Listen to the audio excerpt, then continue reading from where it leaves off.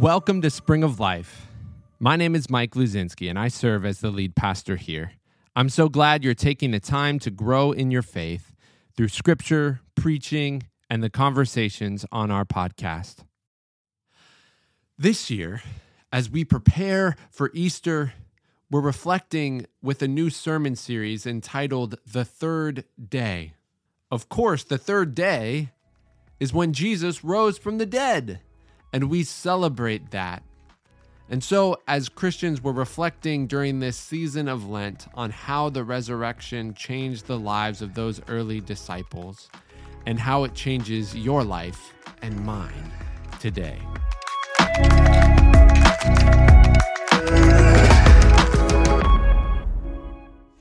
Today's reading is from John 21, verses 1 through 17.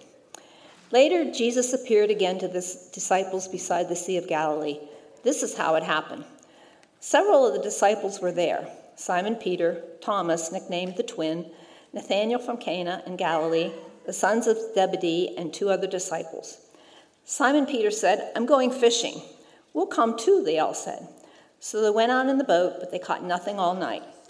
At dawn, Jesus was standing on the beach, but the disciples couldn't see who he was. He called out, "Fellows, have you caught any fish?" "No," they replied. Then he said, "Throw out your net on the right-hand side of the boat, and you'll get some." So they did. And they couldn't haul in the net because there were so many fish in it. Then the disciple Jesus loved said to Peter, "It's the Lord."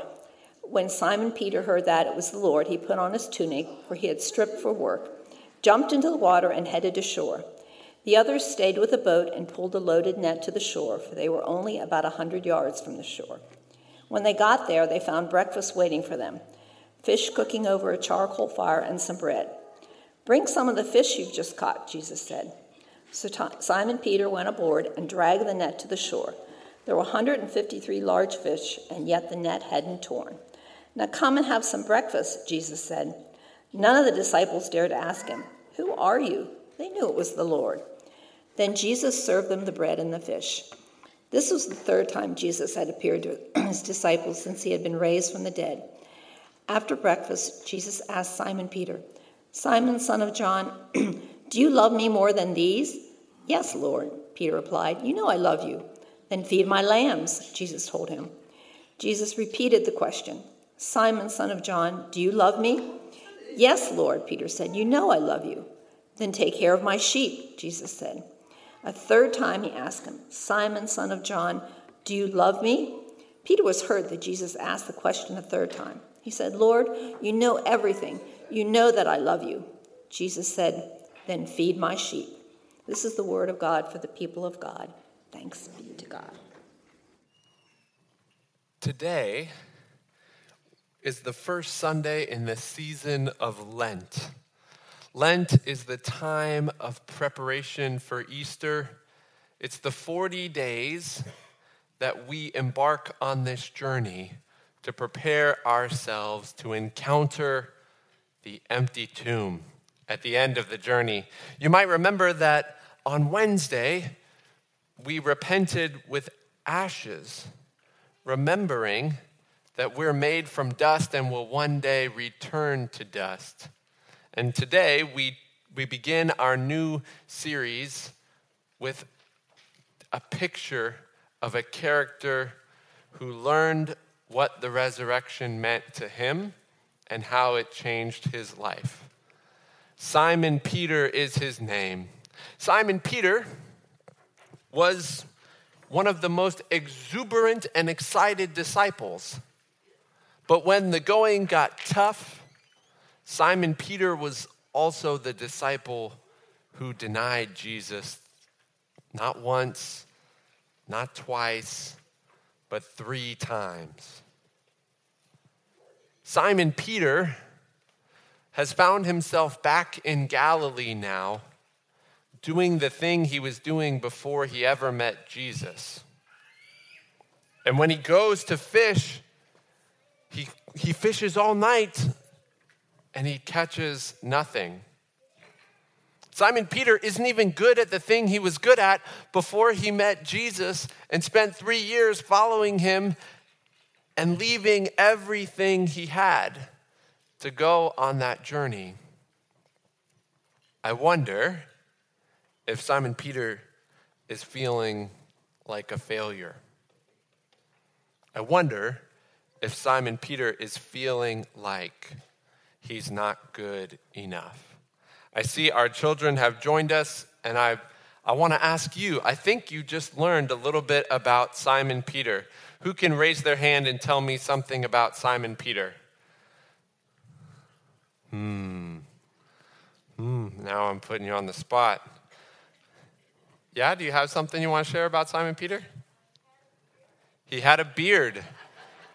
Yeah, most depictions of him have a beard. Yes, that's true. Any other insights about Simon Peter that we know? Oh, wait. Yes.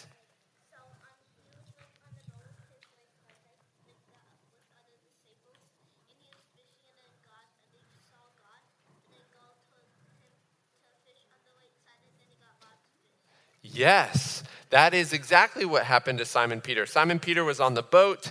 Simon Peter and his friends recognized Jesus, and Simon Peter followed what God had told him to do. And God showed up in an amazing way. Yes, that's good. You were paying attention in Sunday school. I love that. Good. And Simon Peter remembered that Jesus, oh yes. What do you know about Simon Peter?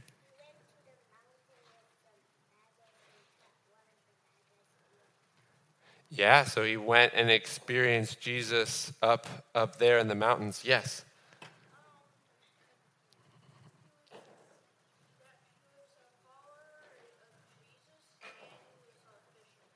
Yes, he was both a fisherman and a follower. Yeah, those are great insights. Thank you for saying that. I appreciate it. I try to see, but sometimes it's bright and I can't quite see everything there. And Simon Peter experienced resurrection on this day. Simon Peter did that, and the resurrection of Jesus changed the trajectory of his life. What we talked a little bit about earlier, we can imagine Simon Peter was feeling down and out. But after this encounter with the risen Jesus, his life and his future is transformed. So as we prepare for Easter this year, we're going to walk through a picture of different disciples every week and reflect on how the resurrection shaped their lives, keeping in mind how the resurrection of Jesus Christ shapes our lives. And we'll study that as we prepare for Easter this year. Peter experienced redemption because of the resurrection. Remember that at this point in the Gospel of John, Easter has already happened. Jesus is risen, and half of the disciples, 7 of them to be precise, have made the journey back to Galilee, and they're fishing. Now, we don't know their motivation. We don't know if they're just going back to the thing they know how to do until they figure something else out. Or maybe they're thinking, wow, that was a crazy 3 years and we need to get our sea legs back underneath us and build a new life on the other side of this. We don't know if it's an act of faith or if it's an act of despair. All we know is that they find themselves back where they started, back in the same place where Jesus originally called them, the Sea of Galilee. Simon Peter says, "I'm going fishing." And the disciples with him respond, "We'll come too." So they went out in the boat and they caught nothing all night. You can imagine by this time they're getting frustrated.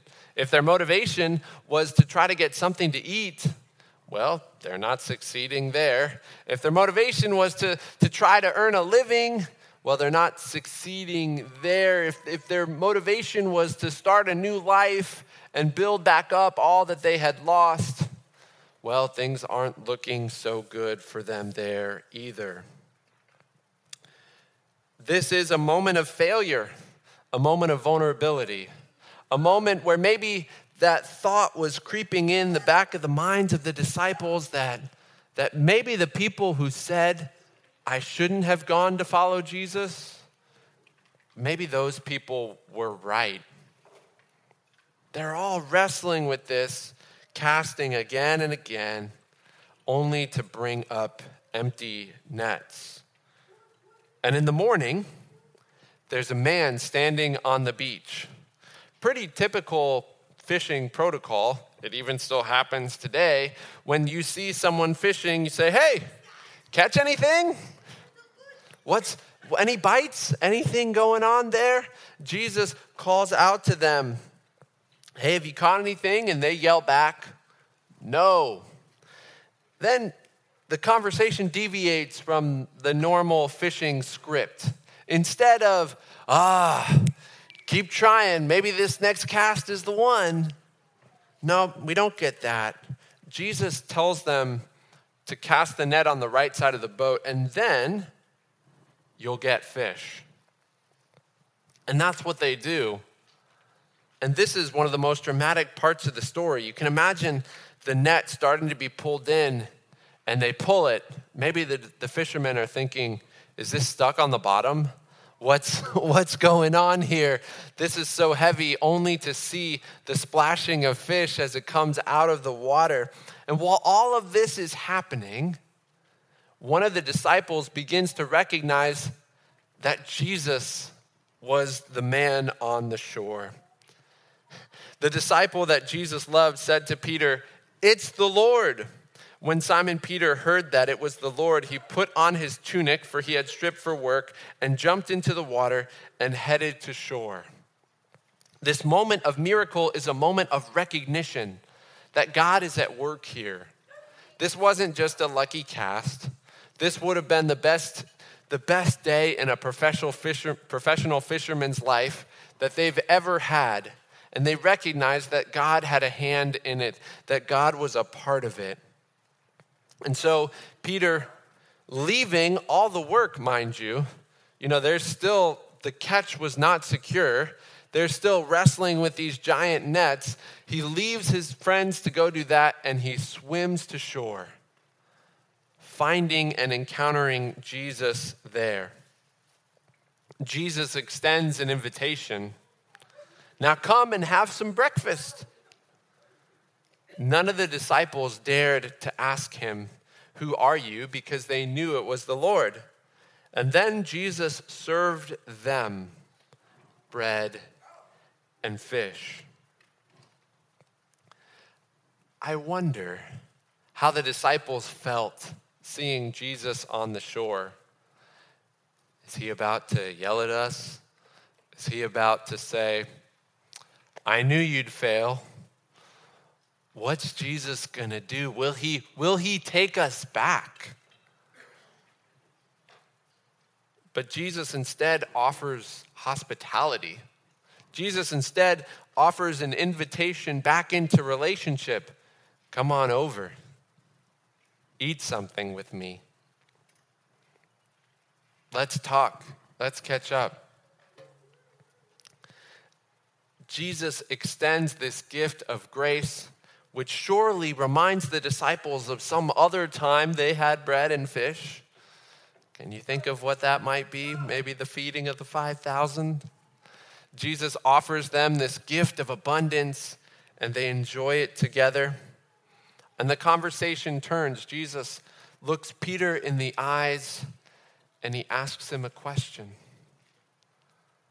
Peter, do you love me?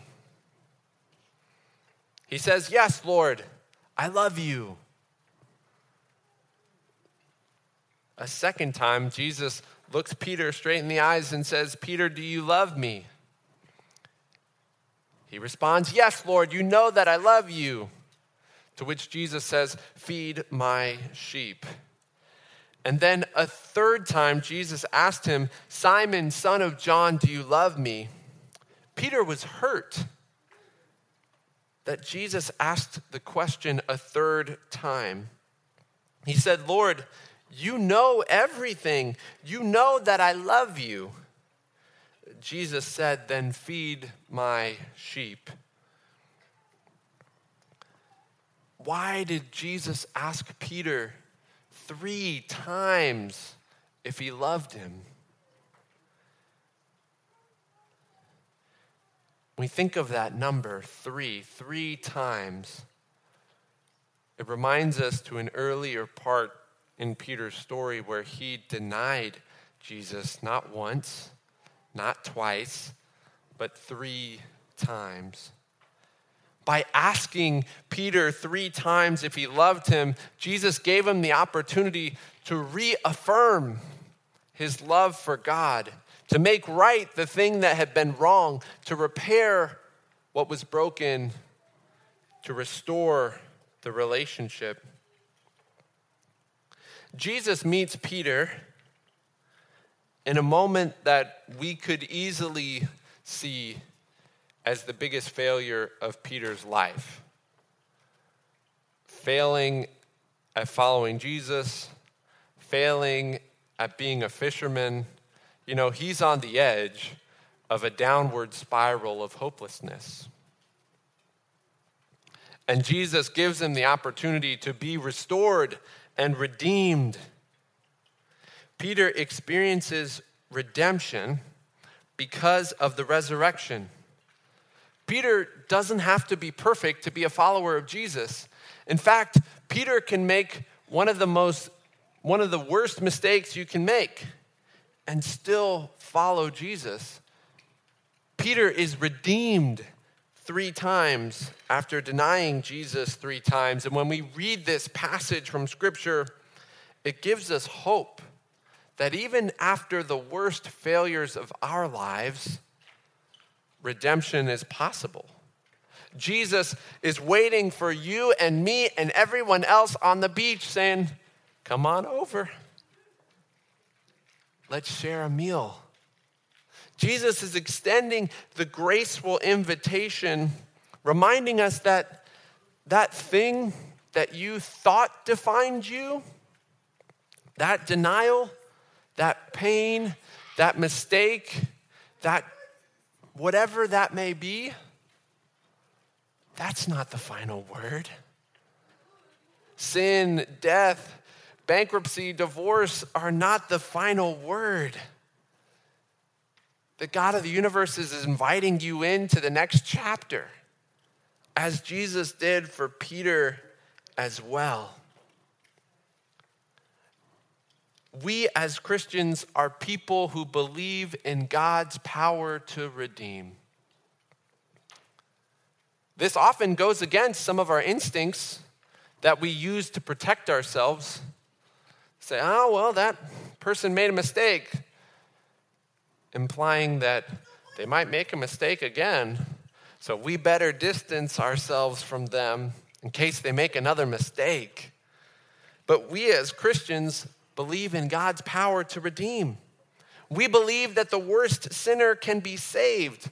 We believe that the most violent community can become a haven of peace.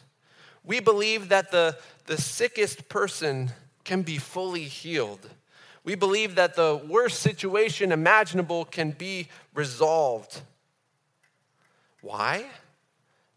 Because we believe that Jesus is alive. Because we believe that someone who suffered one of the most gruesome and horrible deaths can overcome that, inviting all the world into new and abundant life. One of the ways our larger church has captured, an example of how our larger church has captured this belief of resurrection, is summarized in, I'm going to give you one sentence from the United Methodist Social Principles. Now, I'll pause here for a second. If you've never heard of these, this is a document that our larger church has written that helps people navigate many of the challenges and issues of the world. And it gives a theological perspective to help us as Methodist followers of Jesus to navigate a complex world with complex problems, while also remembering our faith and the deep power that it gives us to move forward through suffering, sin, and all the rest. This is a conversation, this quote is a conversation on the death penalty.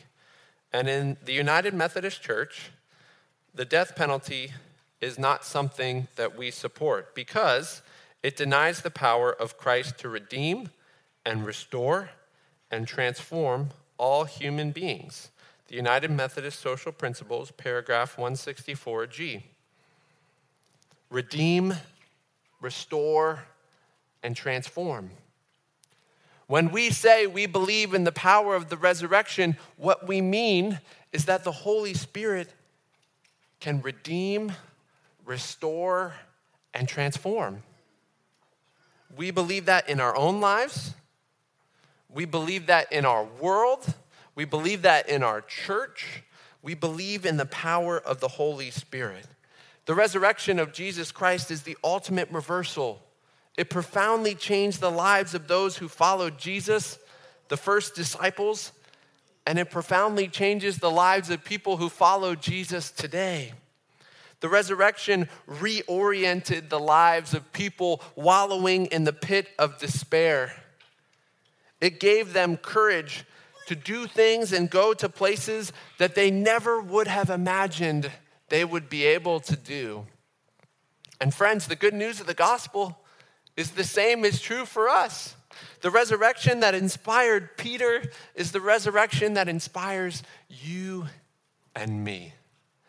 Let us pray.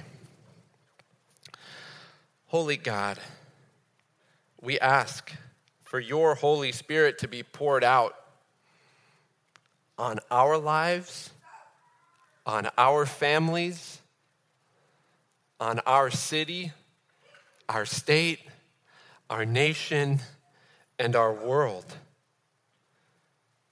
Lord, we ask you to redeem, restore, and transform us. We offer up our experiences of despair and failure to you, asking in return for hope, faith, and courage that only come from Jesus Christ, our resurrected Lord. Amen. If you have questions or want to talk further about this message, I'd love the chance to talk with you. Visit us online at springchurch.org/connect or email me at pastormike@springchurch.org. I look forward to hearing from you.